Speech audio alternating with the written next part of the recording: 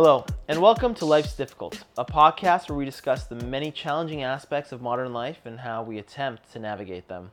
I'm Milos, and as always, I am joined by my conversation partner, Mikhail. How's it going, man? Pretty good. No real complaints. How about you?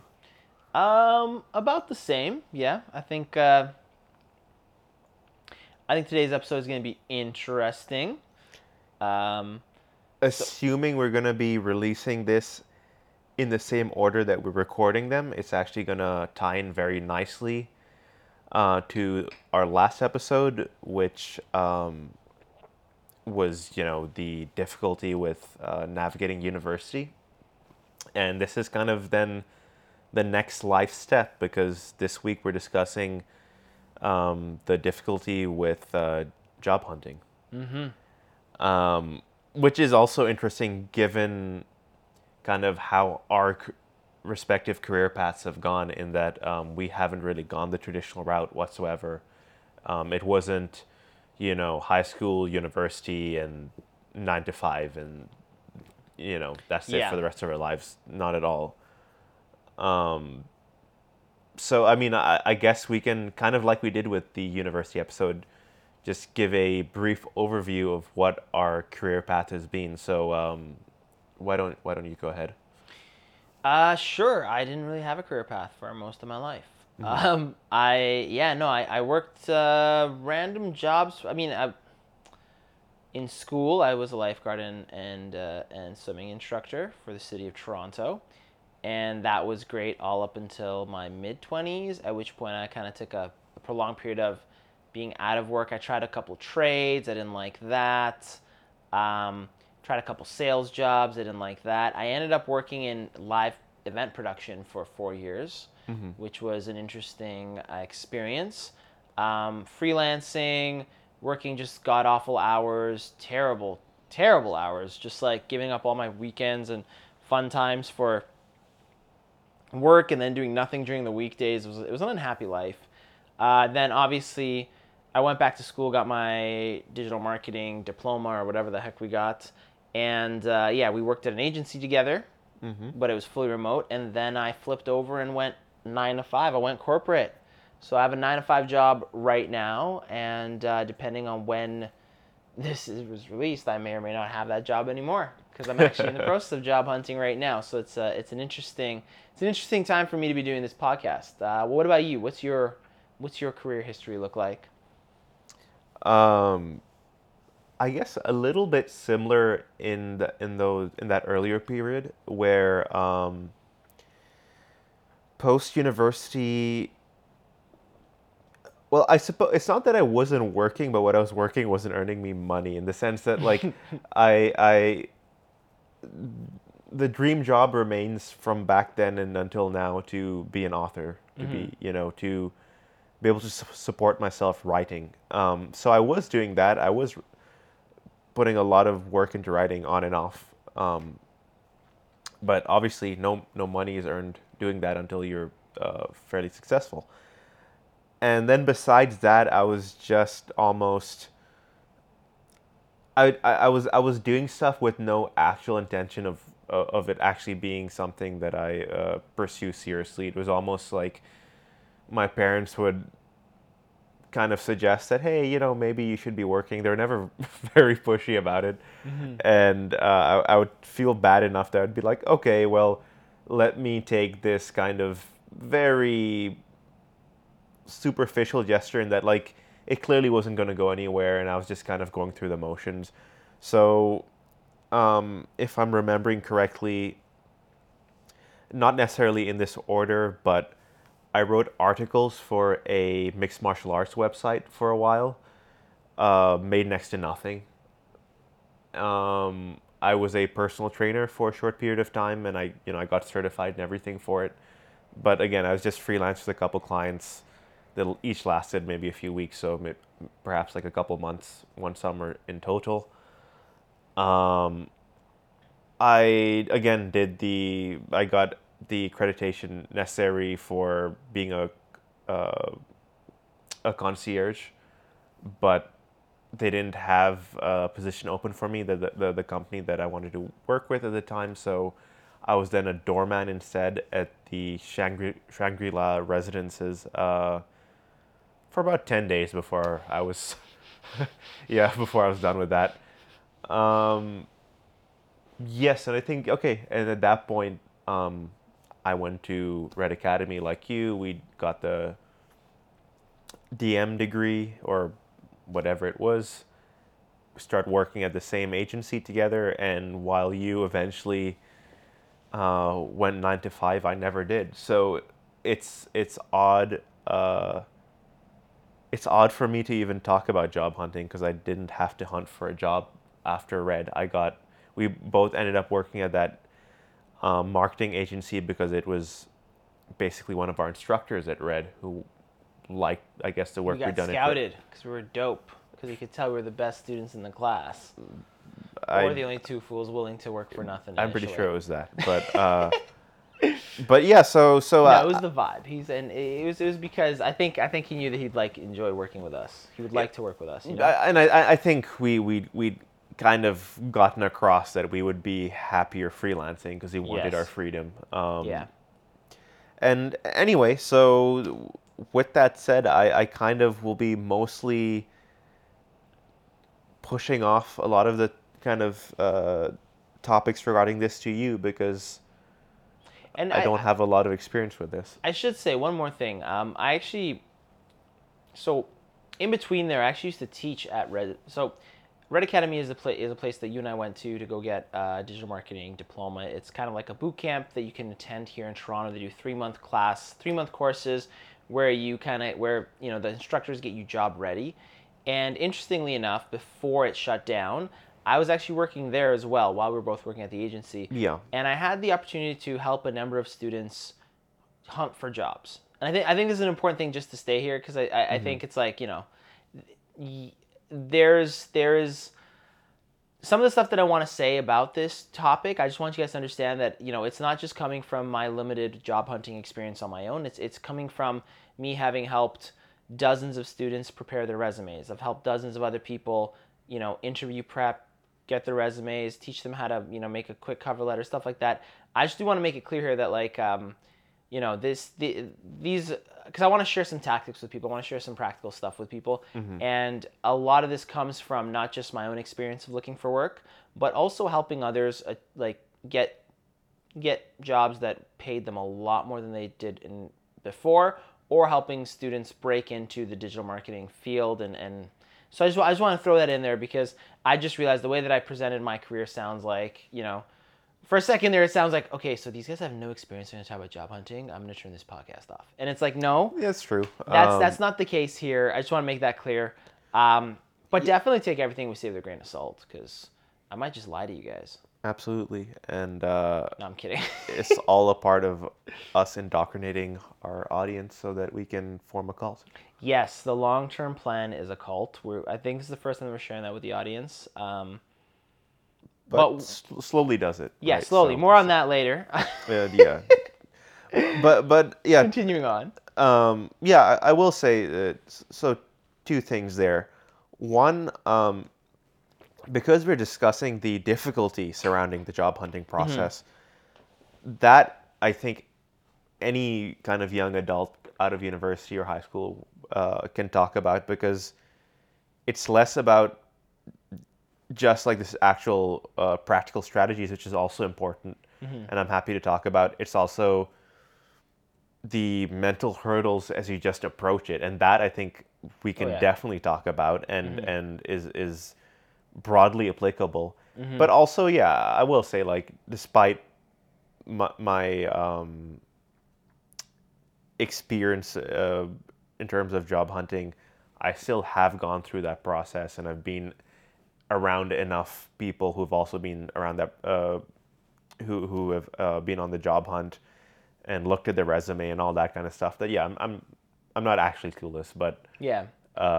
And keep in mind, like, I mean, you have other clients that you work for. Those are not clients that you actively had to go out and search for, but you still had to, interview them, sell them on you as a person who could do work for them. And even though freelance is a little bit different, I actually argue that freelance is not very different from a job hunt in some ways if you know how to phrase things correctly. But yeah, just the fact that like you don't just work for one place. Yeah, You just to be clear, though I primarily still work with that marketing agency, it's not only them. I have before them, I worked with somebody else, and since then I've also worked with other people as well. So yeah. So anyway, all of that now, all that kind of preamble out of the way, hmm I think we should start from just a place of when you're approaching a job hunt, what's the big concern? Like what's that one impediment where you're like, oh God, I think I'm gonna have some trouble, or I need to, catch myself hmm up, or I need to prep, or what's that thing when you're approaching a job hunt? I mean, personally, for me right now, it's figuring out where I want to go. I think for most people, it's going to come down to a couple things. It's going to come down to the practicalities of resume. It's going to come down to the practicalities of experience.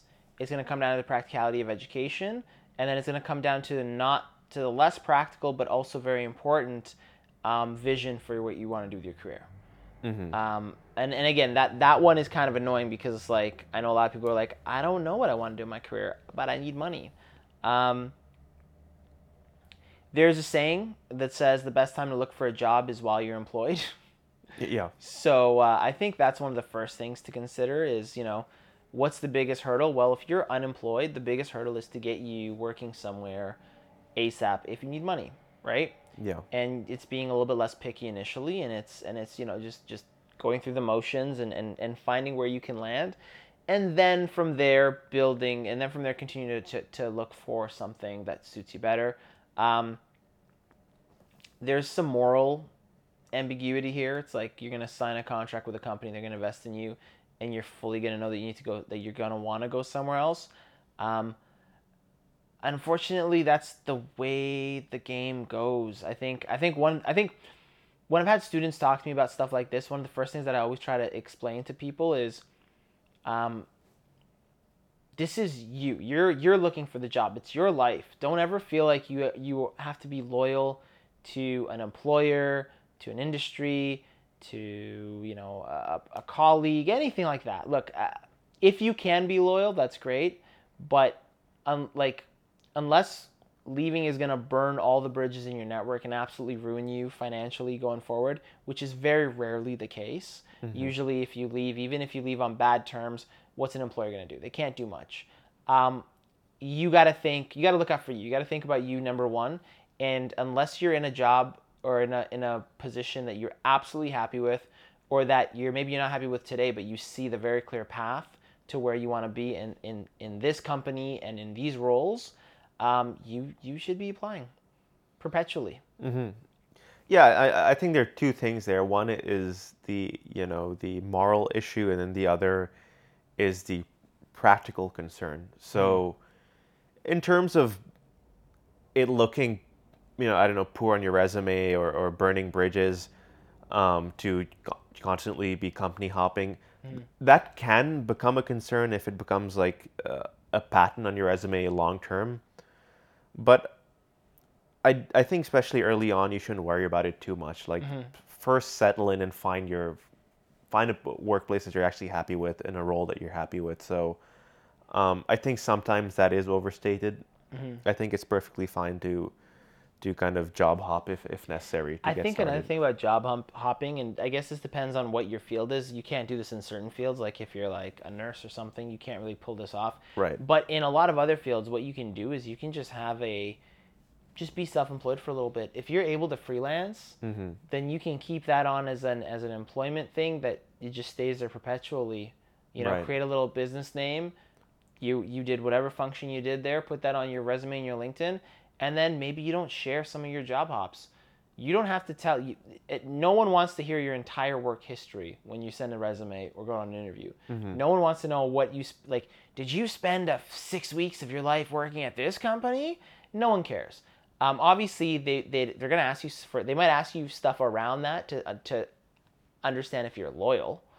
And for this, I think you need to willingly present only the best facts about you, because if you know you're going to jump ship, then whatever. But it's an understanding of when you're looking for a job, you have total control over your personal brand as you present yourself. You don't have to show them that you've been job hopping. Mm-hmm. If it's not, if again, if that experience isn't relevant to get you the job, or if it's going to harm you, don't put it on the resume. You can have a gap in your work experience. What are they going to say? Oh, what were you doing during the time? Taking some time off, understanding myself better, reevaluating my skills. There's so many things, and a lot of those aren't lies. You Yeah. know, maybe you were building new skills. You were being paid while you did it, but you don't want to put that on your resume. It doesn't matter. So I think there's a big part of this where it's like, and again, this is another one of those things. Sorry, I'm just harping on this. I notice with especially people who are new to the job hunt, it's this idea of like they have to be completely honest and forthcoming and share everything. And it's like, no, this is like dating. You don't want to tell everybody about your past relationships on the first date. Save that for like the third and fourth date. Present your best possible self as much as you can. Okay, so this is what I struggled with, and even now, I think a big part of what I find daunting is that the interviewing process is a game. Mm-hmm. It's not you trying to honestly represent the skills that you will bring to the table. It's telling a story about yourself. Mm-hmm. And yeah, the comparison to dating is entirely apt because, and this is what I hate about certain societal expectations about dating as well, that there's an there's almost like leeway for dishonesty because like yeah, of course on the first date you're going to embellish X, Y, and Z. I think that's absolutely terrible. I despise things like that in dating and in interviewing. So I think that's a big part of the reason why I don't want to go back on the job hunt, even though now I'm much more qualified and I would be Mm-hmm. much more confident about getting a job. There would still be bits and pieces because they ask you so many things, and inevitably they're going to ask about something that you're not fully qualified for, or something that you once knew but aren't quite comfortable with, but then you just have to say you are. Like all these sort of little things and little lies that they're unnecessary. Like it should be very easy to say like, yes, I took a course in whatever Excel, so I'm very familiar with using spreadsheets. However, I haven't used one in a couple of years, so I'll need to like kind of be brought up to scratch again or something. That should be a perfectly reasonable response. But nobody's ever going to say You that. can't say that. Yeah, you You're can't. just going to say that You no, I'm can't. competent at Yeah. it. So I hate all of that, and I have no solution for this. I think. Just I've found a way to eject via freelancing, but I just think it's awful. I think there's a couple things to say there. First off, you want to present your best self, but you don't have to openly and outright lie. There's a Yeah. lot to be said for brevity on when it comes to interviewing. One of the things, whenever I've helped people with interview prep, and I've done this quite a few times, one of the things that I love to tell people is, whatever the question is, don't think that you have to give them an answer with point A, B, C, D, E, F, G. Some people think that, oh, okay, I have to tell you about this, this, this, and this. Mm-hmm. Even with your Excel example, do you need to tell them that you know Excel? Yes. Do you need to tell them point B? Oh, I've worked with it for this long. Oh, but I'm a little bit rusty. Oh, but this is what I'm good at. Oh, but I'm really good at this. Oh, but I never learned this part of Excel. No, just tell them the first 2 points of the story, always. Cut yourself off. If they want to know more, they'll ask you more. There's no such thing as giving too short of an answer on an interview, because if they want more, they'll pry deeper. You know what I mean? So give them and always give them the juiciest stuff. Do you know Excel? Yes, I know Excel. I've used it in the past to achieve X, Y, and Z. Done. Yeah, perhaps I didn't give the best example, and I agree. There's a huge difference between honesty and then being candid. Yeah. You don't owe anybody being candid. I think what you should owe in terms of a personal principle is some degree of honesty. But maybe this conundrum that everybody faces at some point, which has become a bit of a meme, is um, you're demanding, every place is demanding 5 years job experience So how do I ever get a Yeah. job out of whatever Yeah. university or high school? And so there is at that point it's much more difficult to even be selectively honest. Like Hmm. it's much more likely that you're just gonna have to outright lie to some degree or really heavily embellish. Yeah. And so I mean, again, that's kind of what I'm talking about. I do think at that point, like if you start early enough, like I think, and money is less of a boot on your neck than some people, Hmm. where you do have a bit of leeway, maybe for the first couple years that you don't need to be earning some big money. I think you should have the again, if this part of the job interviewing process is bothersome to you, like it is for me, and you have that leeway, then I think maybe you have that.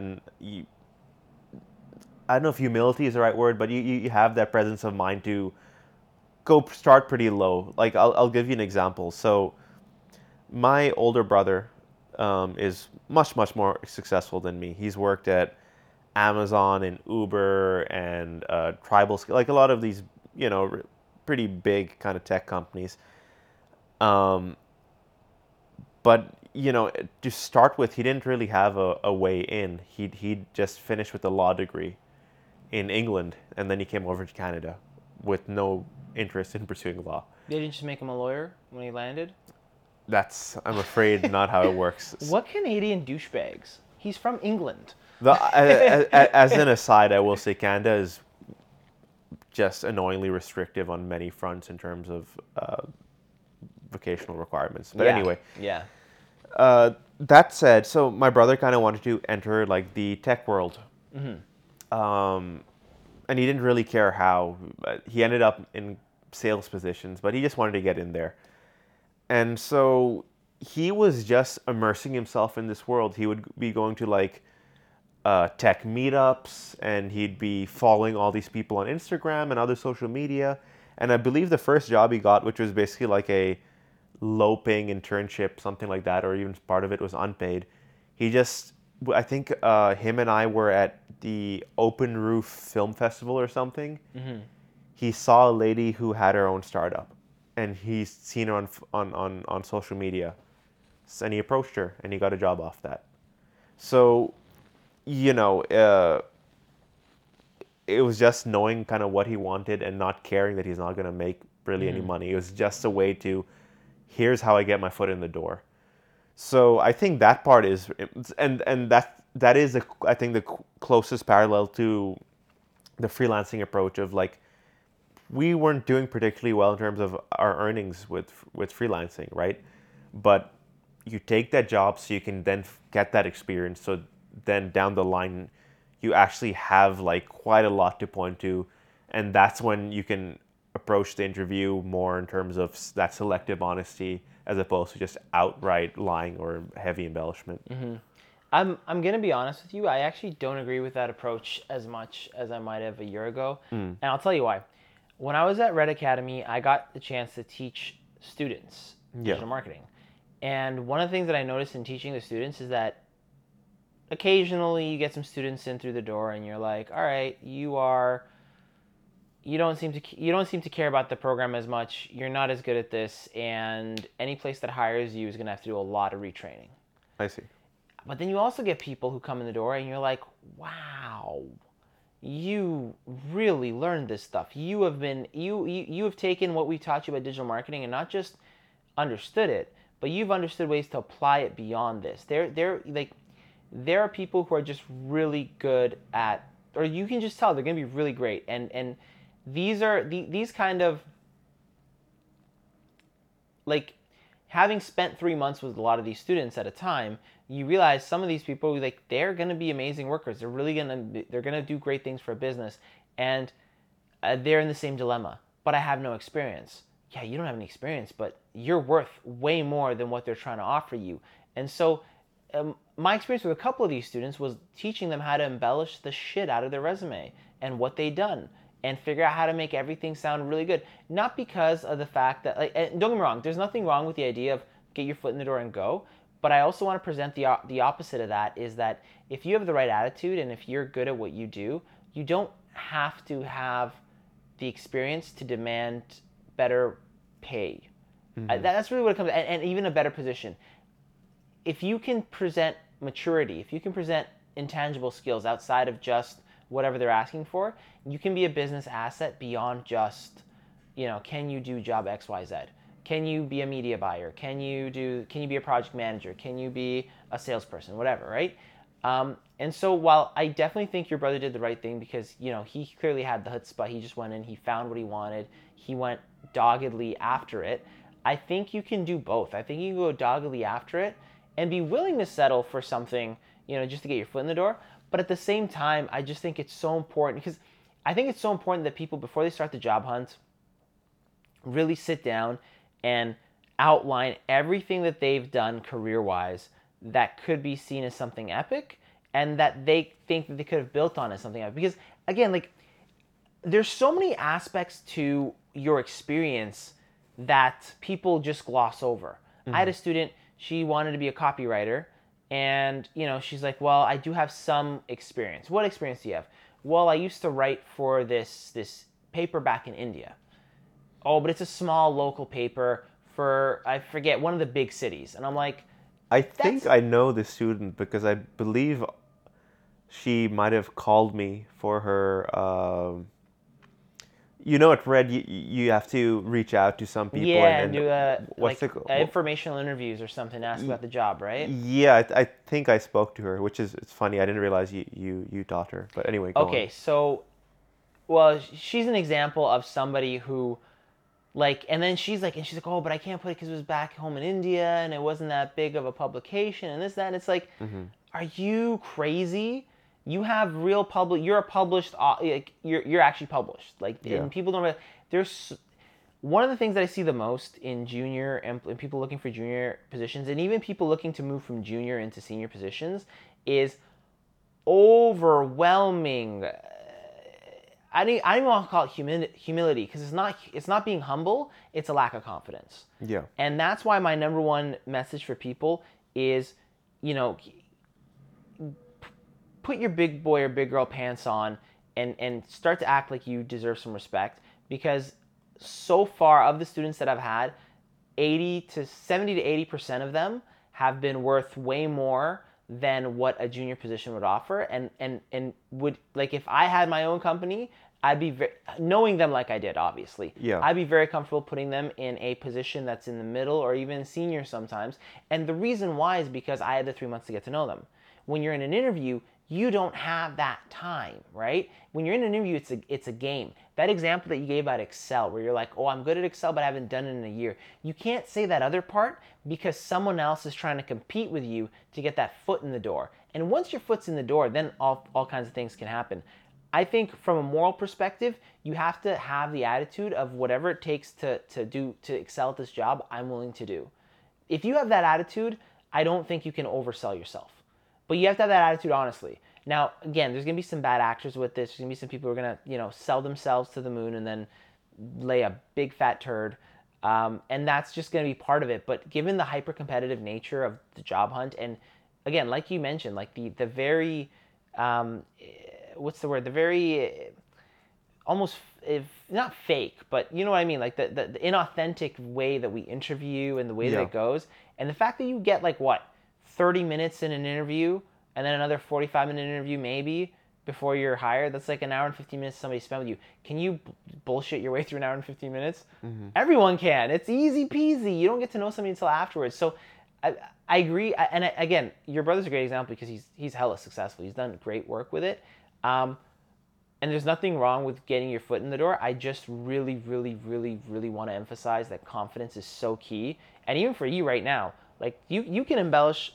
And again, embellish. I use the term embellish, but a lot of it isn't even embellish. You just need to strategically outline some of the things that you've done, and your resume and your interview can sound a lot better than if you spoke about it from a candid perspective where maybe you don't even value what you've done as much as another company might, Right. Yeah. And so I think that's so important.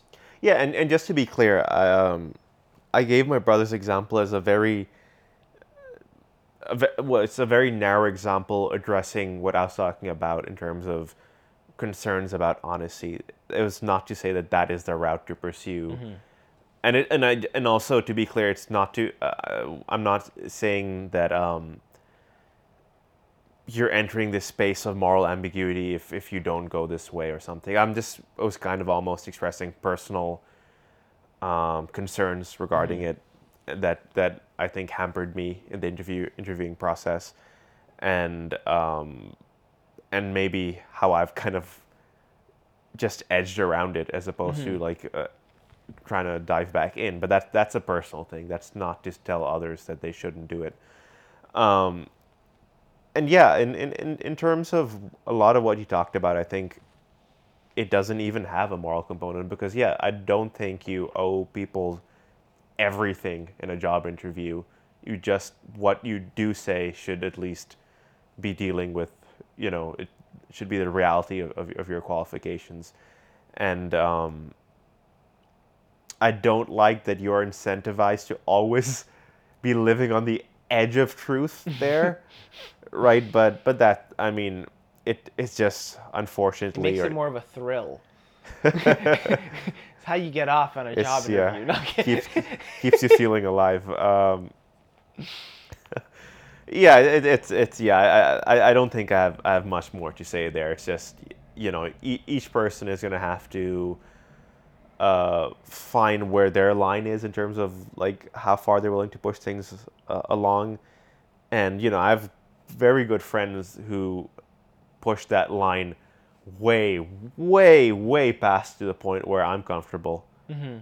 and they're terrific workers. Like they're terrific at their job, I should say, and they've been hugely successful, way more successful than me, and all that kind of stuff. Mm-hmm. So yeah, it's.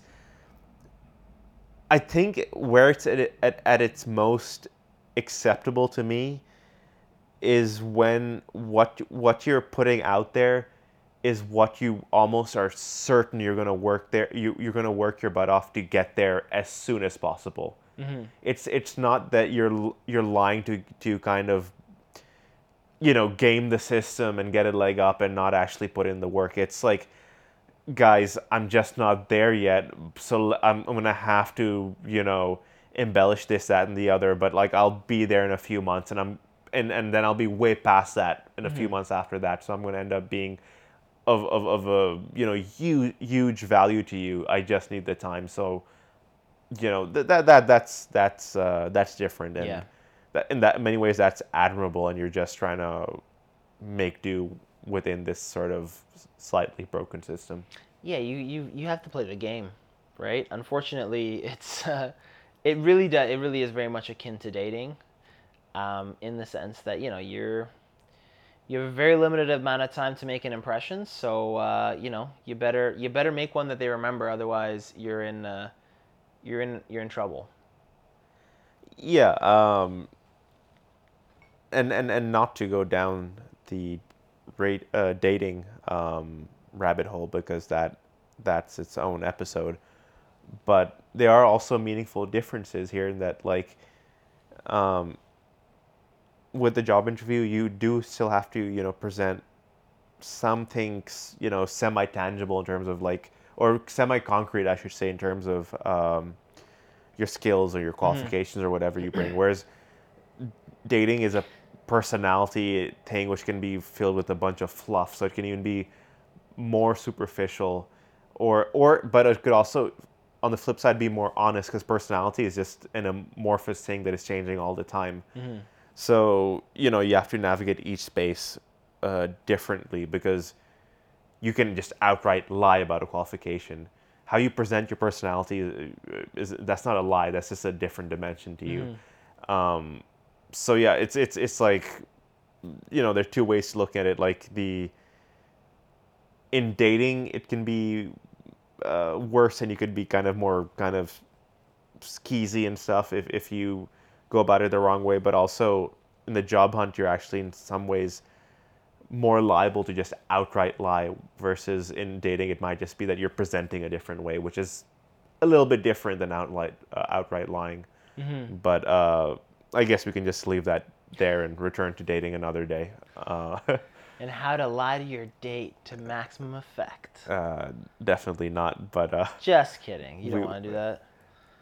Actually gonna bite you in the butt down the line. um, but yeah. So having talked about all that, like, what are some, let's say, more practical points that you want to hit on in terms of approaching a job interview or a job hunt more generally? I think the first thing is to understand your own goals and your own vision for this. Again, I think one of the most important things is um, in working with people talking about what they'd like to do for work. It's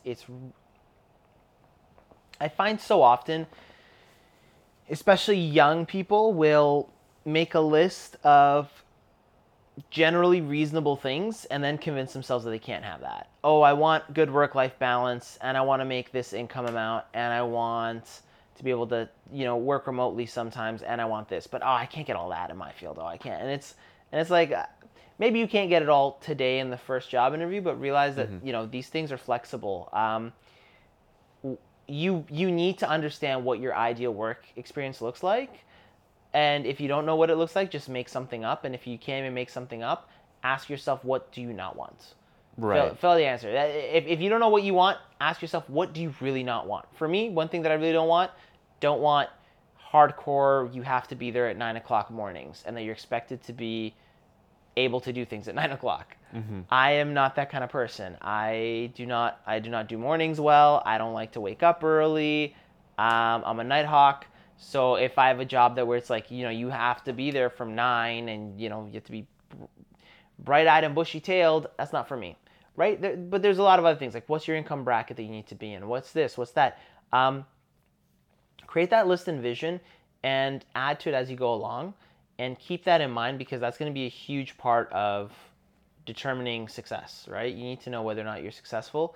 And from there, I think it's just understanding yourself in the context of being worth all of that. Yeah. Um, I definitely agree, and I'll add just don't just take whatever's given to you. Don't go in with the beggar's mindset. oh, yeah. Or, and that's so common early on because you think you're offering nothing of value. And it's even possible that at that point you are um, kind of underqualified and lacking skills. But as long as you are a hard worker and you believe that you know wherever you need to get, you're gonna get there. Sell that. Mm-hmm. Um, and treat yourself as if I'm basically already there, not in terms of being presumptuous or taking it for granted, but otherwise you're going to end up possibly and more likely miserable because you end up in something that's a little bit beneath you in certain Yeah. ways, or you just get thrown a bunch of stuff that I guess we can almost talk about our early months to even maybe a year or two of of freelancing, where I think maybe even more so in your case, um, you took on too much stuff without necessarily really wanting to do it, and it was just like, I'm a new worker and I need to just Yeah, you got to say yes to everything when you first start, you feel like. yeah, yeah. Yeah, I think that's a big issue. But I think, again, the freelance experience that we got was interesting because I got put in a role where I got to do all kinds of stuff. I was kind of right hand man to the founder of the agency. So it came with its benefits and its downsides. The downside is you got to do all kinds of tasks. The upside is that you get to see the business being managed really upfront. You get to see everything gets peer behind the curtain. Yeah. So there's good and bad in that, but there's something that you said before that I really wanna jump on because again, this is something that I hear commonly, and I do want to talk about this. The idea of like, how did you phrase it? You phrased it well, in a sense of like, don't be a beggar, or don't approach it with a beggar's mindset of, oh, I need to do whatever I can to please these people. I think there's I think there's one thing that people always forget about work, and that's that you are never you're always making somebody money, you know. you don't have a job because they just wanted to give you a job and create jobs. No, you're there because they're making money off you Right. some way or other, right? So just remember that. I mean, I guess the one exception to that is like if you're in sales and you haven't sold anything yet, then yeah, you're probably just completely dragging the company down. Don't want Yeah. to do that for too long.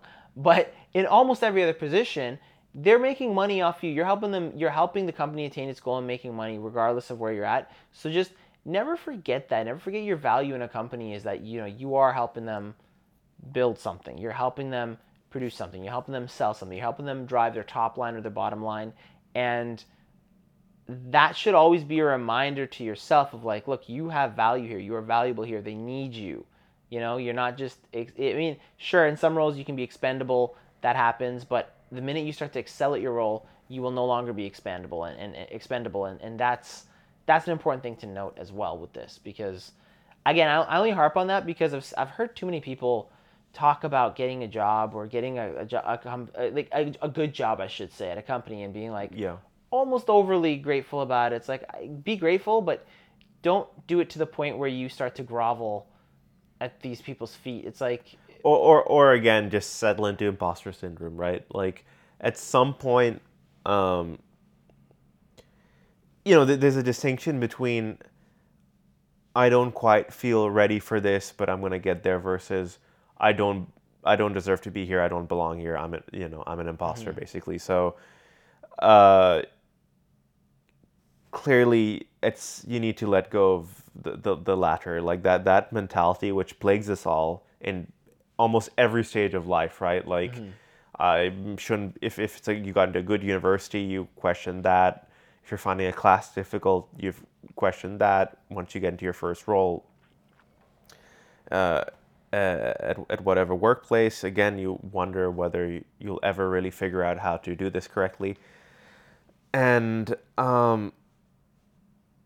yeah, it's just a great way to be taken advantage of at work. mhm. I've known people where I'm just wonder what they're doing at their job where they're being treated poorly.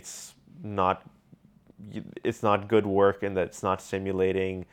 They're not making good money. They're working atrocious hours. It's just everything is terrible, and they just they're just stuck. They've got their job. They're happy to get it, and then they just take a beating every single day. Uh, For the cause.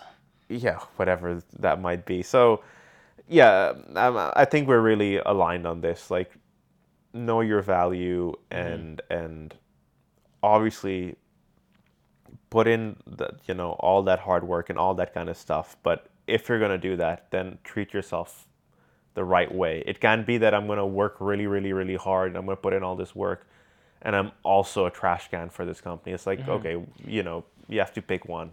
This actually brings up another topic that I kind of want to address here is that again, back to that the whole confidence in yourself and presenting yourself as somebody who is good for the company and able to produce is the understanding that at some point in a job hunt you're going to get to that phase that so many people are scared of, that so many people hate, that everybody needs to chill out about and just practice a couple times and then you'll do really well, and that is negotiation. Mm-hmm. When the money starts getting talked about, like I've helped people out and they're good. They do the interview prep. They're ready to do the interview prep. Then they start talking about the money and Yeah. oh my god, my butt cheeks just tensed up to thinking about it, and it's common. It's a common thing. But the one thing that I wanted to say here is, you in negotiation, you always want to have room to ask for more. Right. Always. You always want to have a room to ask for more, and you want to be put in a position where you can actually um, not just get more from your employer, but have your employer happy to give you more. Right. And this is where the psychology of this kind of plays in. This is where that whole part about, it's a little bit cynical to think of interviewing as a game, because it's like, okay, well, I'm here to tell the best version of myself, but I'm also, what am I supposed to pretend like my shit don't stink? Am I supposed to pretend like I'm better than everybody? Like I'm not. There's a good chance that they're going to pass over somebody who's more qualified than me, who could have been better for their business, whatever. I mean, just statistically speaking, the chances that you're the ideal candidate for somebody are low, Yeah. very low. You're never going to be the best one. You're never going to be perfect, right? But it's your job to present as the most competent and capable version of yourself, because it does two things. First off, it means that however much you ask for, you're more likely to get. First off. Second off, if you settle for less money, usually that comes with more scrutiny. This is one of those psychological things that, we all know this. If you buy something for a very expensive amount, the chances that you criticize it as much, find fault with it, find blame with it for any product, statistically speaking, is usually lower than if you bought something, and I should say relatively expensive to you, because expensive can mean different things. Yeah. What's expensive for Drake is not what's expensive for you and I. But relatively expensive. The chance that you're going to go find fault with it are lower, psychologically speaking. This is just like a trend that we see in people. The same thing goes for employees and services that you get. You as an employee, again, this is where I think of yourself as a freelance worker works in your favor. We freelance before. When a client is paying you diddly squat, they are the rudest, the most annoying, the most demanding, the most critical clients that you'll ever have. Usually, on average. Yeah. When a client pays premium dollar, when you're bleeding them out the butt for the money, and they're gladly giving it to you, they tend to be more hands off. They tend to be more kind. They tend to value you, and they tend to look at you as a subject matter expert, because they gave you all this money, so you better be. Otherwise, what are they giving you all that money for? Yeah, that's not only is it a really good point, it's funny how that works. I've always found that amusing because coming out of Red and getting a job, of course, and just to be clear, though we both worked at the same agency and all that stuff, you were still working within a role that was very much based off the degree you got. That was less so the case with me, because I wanted to go into not just copywriting, but a lot of my work was surrounding copywriting, which was not really covered in our digital marketing degree. It was maybe one small section of one lecture or something like that. And so I just simply told others that I want to be a copywriter. I've got some writing experience. But as soon as I got the job, I was suddenly the copywriter at the agency. You know what I mean? Like I'd become a specialist overnight, even You though became the head of a department, essentially. All copy went through you. Sort of. I mean, like I had the buffer of still having somebody at the head who would kind of look over my work and stuff. But nonetheless, both at that agency, but also the agency I worked with at the same time, who was also another person who had been at Red, not as an instructor, but still like working in some capacity, who I'd gotten to know. She also would just say like, yeah, this is our kind of copywriting expert or content writing expert, because I also did that. And it would be insane, because these people that I'd never met would then be deferring to my expertise that I did not have, a week before, but now suddenly I had to fill that role.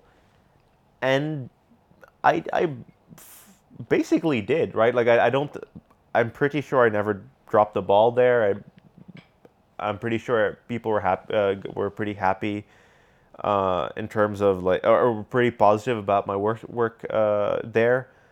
And so it just goes to show also that there's also a level of kind of, yes, be good at what you do, yes, be confident, but like some of it's just perception. So you just have to, like you were saying, present strong, present like as if you're really, well, you were talking about money, but like it's greater than money. It's just like you are worthy of your position here. You're worthy of even more.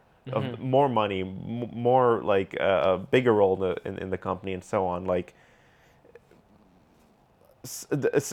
in certain fields, like the competency doesn't necessarily get too much higher. Some of it just becomes in like the presentation and the interpersonal skills and all that kind of stuff also elevating you. I'll tell you one other thing that I realized working in business, and this is something that I feel is so interesting about just humans. Sometimes your expertise is just you being it. Sometimes the reason why you go to subject matter expert is because you need something that they know. Other times you go to subject matter expert because you need someone else to tell you that your idea is bad, but you're not going to let anyone internally tell you. And this is Right. something that I noticed with the agency I worked at. We had clients, even today I have clients at my new agency where they'll bring up ideas that just are not ideal. And these are ideas that can't be shot down by people below them, by people in their business. In some cases, not always. Some Yeah. companies are very open. You can say whatever you want to the boss. But I've noticed that in certain companies, especially if there's a rigid hierarchy, they go to the subject matter experts with ideas that are just meh.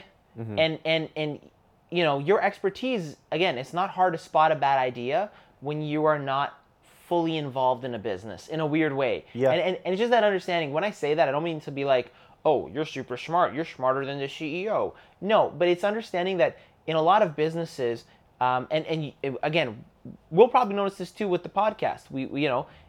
When you have your own enterprise, it can be very hard to be critical of your own enterprise in the same way that you be critical of somebody else's. Yeah. And a lot of times you need that external aspect of somebody telling you, okay, this is not a great idea. So I just found it interesting how I noticed this with clients where it's like they present an idea and I don't have the same level of experience in running their business that they do, but when it comes to this one marketing idea, I can very easily tell them why it's a bad idea, and they'll take my word for it, and we'll see in the future that yeah, that would have been a bad idea, and that's what you're there for. So, and again, this is one of those things where it's like a lot, again, it comes back to that confidence issue. Sometimes the position that you're being put in is not because you are the most expertise person in the world who has all of the things that they need. It's because they need somebody in that role because a business needs people in multiple roles. A business needs somebody in a certain department whose job is just to think about this one X goal and to pursue it getting done. If you're a project manager, you don't have to know everything about project management, but maybe you know a little bit about how to, prioritize some tasks. And your job is just going to be to give pushback to other departments about like, no, we can't do that right now. No, don't do that. No, don't promise that. You know what I mean? And again, those are simple things. That's like a human thing that anybody can do. But your presence in that role and your ability to grow in it and to look for ways to be better at it is so impactful.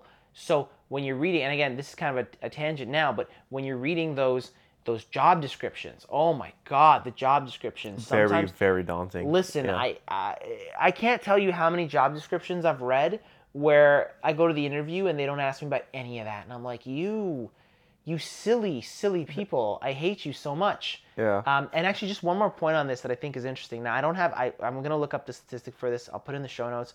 But a fact that I've heard multiple times is that on average, women tend to apply for jobs that they're overqualified for, and on average, men tend to apply for jobs that they're underqualified for. And and I mean, again, maybe it's the masculine bravado to just say, oh, I can handle anything, I can do whatever I want.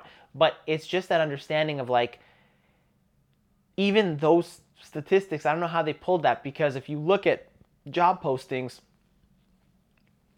half the time they're asking for the sun, stars, and the moon when really they'll settle for somebody who can like push papers. Like that's a bad example, but you know what I mean. There's this. So there's so much, and again, that's that whole part about acquainting yourself with the game of job hunting. You should never feel remorse or in any way weird about sending a resume and a cover letter. And I guess I'll get into this a little bit in a little bit, the more practical ideas of this. But you should never feel weird about sending it out, because you have to understand that sometimes, and this is the biggest kind of peering behind the curtain, the people writing those what's it called, the job postings. Yeah. Sometimes they're people who have absolutely no expertise in the job. They're just an HR person. They don't know squat diddly about project management, about development, about computer programming, about about all these other things, right?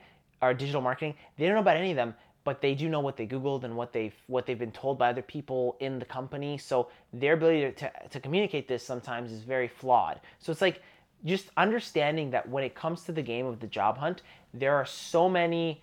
There's almost like subterfuge. It's almost like a game of espionage. Yeah, just to be clear, the game isn't just going in one direction. The game goes both ways, and they're playing it just as hard as you are. They want to find the most qualified people. And so, yeah, the job postings are part of that game of making every position seem like rocket science. Yeah. It could literally just be, entering data, but they will 6 years of experience in they doing will it. they will mention 10 other things, and then yes, the half decade experience to do this like very basic task. um and yeah, I think that's huge. Again, don't be uh dissuaded too easily by what you see. Actually, um I mean, this will basically be my key takeaway, so I may as well just say it now. It's get in your reps. This is Shoot your shot. part of the skill isn't the skills you're bringing to the position. It's the skill of job hunting itself, and just doing it again and again. And through that repetition, a few things will happen. One thing, you'll go dead inside. Just that's no, but the thing is, Beneficial for all parts of life too. yeah, it's a really good way to get through life. But I'm only half joking there, actually, because you do get a bit coarsened and deadened to some of the anxieties and the pride and all that kind of stuff you might be holding on to. And as a result of that, it's less of a blow when you get rejected, or when there's an awkward moment, or you can't quite speak the right way. And you'll keep getting better at those things, but you'll also occasionally experience them, and it's not the end of the world anymore. It's not like, oh God, like I did this and that in this interview, and I can't face the world anymore. It's just like, okay, did that, get after it again. And then also, like you've been saying, you acquaint yourself much better with that particular industry, and then the whole rigmarole around the interviewing process, so that you can see like, oh yeah, that job posting, I'm actually not qualified for that, and I actually don't think I should apply. And then 100 other things, yeah, they're just written this silly way, but I can definitely chase these jobs and probably do pretty well. So it's about figuring out the space, and you can't do that without just hitting it again and again and again. Yeah.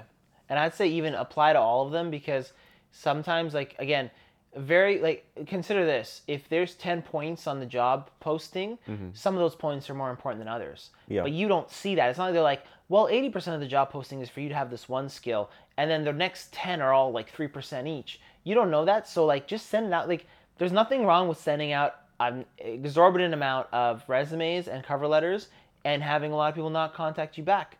Who cares? That's just part of, like you said, get numb inside, get dead inside to that. Be very willing to shoot them out there. Building off your point, and basically the end, that the last few things that I want to say is, because you're absolutely right, the reps is massive, massive, massive. Is just set yourself up to win in the long game. The job hunting should not be something that you absolutely dread. If it's something that you dread, get some help. What is it that's hurting you? Is it the resume? Again, one of the things that I recommend people, a friend of mine told me about this. One of the things that I recommend that you have for your resume is you build a resume bank. When you are looking at different job calls and you see something that they want in your industry, and you have any sort of expertise on that, copy paste that into your resume bank. So have I literally have like a Google sheet. I have a Google document, and in it I have a bunch of different things. So again, different workplaces that I've worked at with different, you put your point form work experience things, like your things about the work experience, right? When I see a job posting that asks for, one specific thing, I will literally take that job posting, like the thing that they're asking for, and figure out a way, if I've done it, I'll figure out a way to say that I've done that in my resume, directly responding to that. And as you build up this Google sheet, what you're gonna find is that eventually, after, if every day you apply to 2 or 3 places and you force yourself to add one prompt into your resume sheet, eventually you're gonna have so many different things you can put on your resume based on different job offerings. Now, I'm not trying to tell you that you should customize your resume for every single one. No, you should have a standard resume, your boilerplate one, and essentially a standard cover letter. Usually, if I'm sending a cover letter, I'll customize the first sentence. The first sentence should outline why you think you're a good fit and call something to company. The rest of it can be the same, outlining your experience and just say, oh, I'm a hard worker, I'm dedicated, I have the best attitude, yada yada yada. Yeah.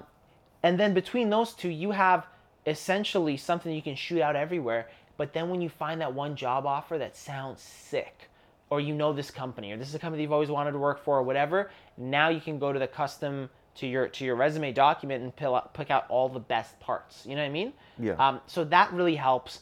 Get in your reps. When you do start to get the callbacks, please, please, please take the time to do your interview prep. It's so easy. Literally, Google the 10 most common questions asked for people in your position. That alone has helped me interview amazingly well. And I think the last thing, and this is kind of a funny story, never take an interview to heart and always allow yourself to learn from it. In my most recent job hunt, I hit the ground running. I sent out resumes like crazy, and I was very quickly getting responses from people. And I remember I got this one response from this one company. I forget what they're called, but they had a learning management software, and they needed an account manager. And I was like, "This is sick. This is exactly what I can do." I went into the interview. I kid you not. So I made the first interview was with a person from their like HR department, and they asked me a couple questions. And one of the questions he asked me, he tells me, he's like, "Wow, I've asked this question to like 13 applicants, and no one has been able to answer it like well except for you." I was like, "That's sick, awesome." That wasn't one of the questions that I studied, but it was a good, it was like whatever. I just improvised an answer, and he's Yeah, like, "Wow, actually, I remember I'm this. definitely gonna put you through." I was like, "Okay, great." A couple days later, I sit down for this interview. It's me. It's two members from this company. One is the hiring manager. One is the director that I'd be working under. And they asked me a simple question like, "What is your passion?" And I'm thinking, okay, I want to give them everything about my resume. And at the time, I was looking for sales and account management. In this, I was also looking for project management roles. I was throwing a wide net. But for this one, I was thinking, okay, so I started talking about like the sales that I've done for my last agency, how I, did this and that and this and that. And the lady just cuts me off and she goes, "Honestly, Milos, I don't think you're what we're looking for. You seem to really want to go and build something and grow something and do all this extra stuff. We really just want somebody who's going to like sit down with the clients and kind of just farm the fields that we give them." And I remember being like just speechless because on the one hand, I was very flexible. I could do that too. Yeah. That's kind of what I do now. But on the other hand, I realized, oh man, I've played my hand too strongly to be like, no, no, no, wait, I can do that too. So literally within like 6.5 minutes, they're like, "Okay, thank you for your time, goodbye," and they hang up, and I'm just sitting there with like just like, did I just have an interview end 6 minutes in? I didn't even get like the courtesy of them asking me all the questions. Like, nah, screw you, get out. Yeah. And that hurt. It took me like 15 minutes to get over the ego pain of like, oh my God, am I ever going to get a job if this is how I'm going? That was the first interview I had too, where it was just like, ooh, big old humbling blow. But what I realized after the sting had left is that they had now given me the blueprint for getting this one position at any other company. They had told me, as gruesome as it was to have them end an interview 6 minutes in, they also gave me very strict feedback about how I needed to present myself. And I did present myself differently based on their feedback for the next 3-4 account management positions that I went for, and I got offered 2 of them. Right. So be aware. It'll be painful. There'll be bumps and scrapes and bruises, but it's all learning experience. And again, if you can play the long game, if you can get the reps in, you're good. You're Gucci. You'll get a sick job, Yeah, I feel like kind of the overarching theme to what you've been talking about, not only in regards to this, but before, is that ability to adjust, that ability to adapt even on the fly if necessary. The same way where, you want a resume that you can, I don't want to say pivot from like position to position, but like, yeah, I don't just have one resume, even though like I'm not actively job hunting, nor have I in such a long time.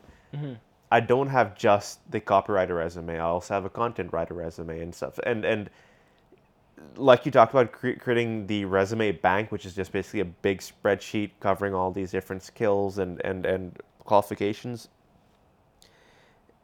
it's worth remembering that everybody's looking for something slightly different, and you you can template to quite a good degree, especially with like something like a cover letter. I remember I just had a template that wasn't even my own. I think I might have taken from my brother, so clearly he had success with it, where you just fill in wherever whatever you need to, and Hmm. it's still highly, you can still end up with very different cover letters, but you just work within the same kind of basic framework. And the resume is the same thing. You'll have your foundation of like, yeah, I have this education and I have these few kind of core skills that are broadly applicable. But then if these people are looking for a guy who's going to write them a bunch of articles, why would I tell them about extensive history about copywriting? That's not going to really do much for them. And the same way in an interview, if you're very open and you're not just going in fully game plan based almost, you can possibly even pick up cues that like, okay, I need to throw out what I had in mind, keep kind of the core thing of like, yeah, the general questions, I'm still going to answer them a certain way, but clearly they're looking for B when I thought they're looking for A, so I need to Hmm. start like moving towards B. And yeah, if you fail along the way, like you said, that's a learning experience that you can grow from. So yeah, I think yeah, with repetition, actually, you, we we talked about again jokingly, but only halfway joking, that you go a little bit numb, a little bit Hmm. like Corson and stuff. But don't become a robot. Yeah. Don't just fall into a rut of doing the same thing. Still stay open. Still like, especially again when you're sending out like 100 resumes, you can be exceedingly granular with all of them, but Hmm. the ones that you actually get good positive responses with, where you actually now care about the job, that's when yeah, that's when you can be very very flexible and really like uh, mo- move around whatever barriers that kind of job description Yeah. presents, so that you can be more suitable for it. Um, but yeah, with that said, I guess I'll just quickly say, also know the difference between like being a bit numbed and coarsened for the better versus approaching burnout. Hmm. Burnout can happen. It's completely understandable, and if you're in a position where you don't need the job right away, just take enough time for yourself to reset, or maybe approach the job interview process where you have enough room to breathe, that you're probably not going to burn out, or you'll delay burnout as much as possible. Because yeah, that I think that's a real concern. I've seen it happen, and you just want to be wary of that, because then Hmm. if it gets to the point where you're truly burnt out, then you haven't gotten a job, suddenly what was already daunting suddenly becomes just the greatest obstacle in the world, where you're just like, oh god, I can't imagine doing even one more interview. I can't Hmm. handle it. And you have to almost slowly build up to it again over maybe weeks or months, which is can be catastrophic. So yeah, just watch out for that. And otherwise, I think that's it for me. How about you in terms of any final points or takeaways? No, I think that's it. Take care of yourself and remember that it's a long game. So keep playing it and happy job hunting. And oh, actually, the one other thing I'll say, I think we both have brushed up against this a little bit, and how in this past, I don't know, hour or so that we've been talking, but it's also use your network, right? Like Hmm. if I'm jumping back out there and I want to go maybe into more of a sales position or something, I'm going to use my brother, Yeah. right? He could maybe, and again, not necessarily even um, at the places he's worked at, but he's now got a network through that of a bunch of people who were working at those places and now working elsewhere. I talked about like how my brother used to go to these um, tech meetups, so you rub shoulders with a bunch of professionals in the area there. It's you know if you end up moving on from this job, well, you still know all these people that you've worked with, Hmm.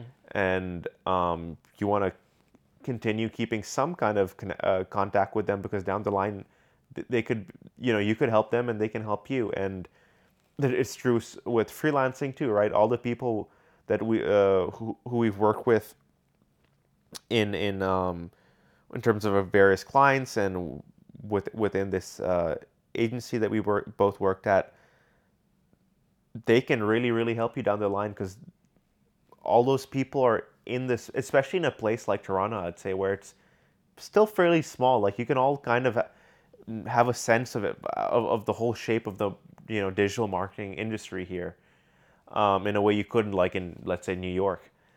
And so you can really get really far by knowing the right people, and it's not simply a matter of like, oh well, like uh,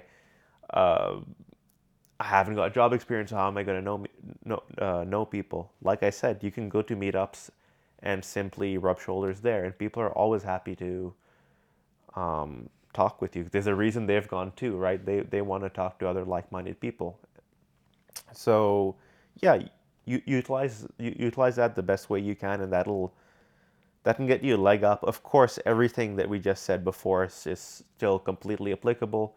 You still have to get over that hump yourself, but it can make it a little bit easier, or it can like give you that extra little Mm-hmm.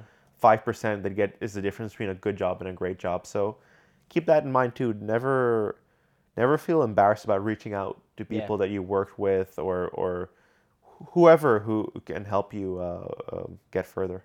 The only thing I'd add to that is if you're gonna reach out to your network in a position, try and get an interview or two under your belt before you do that. Just because I don't want to see somebody else, their first interview is through a connection and then they put their foot in their mouth. So Right, it's better right. to get a practice interview in. But other than that, yeah, no, I couldn't agree more. Use the network. It's such a big factor. And network if you don't have one. Yeah, yeah. So yeah, it's applicable at any stage, Mm-hmm. which is the empowering thing about it, actually. Mm-hmm. But yeah, so with that said, I think that's it for us for this episode of Life's Difficult. Thanks for joining us, and if you enjoyed this episode, we'd really appreciate it if you give us a positive rating, review, share the podcast, like it. Again, depending on the platform, do all the good things, and let others know about it if you will. But yeah, with that said, take care, and we'll see you next week for another episode of Life's Difficult. See you then.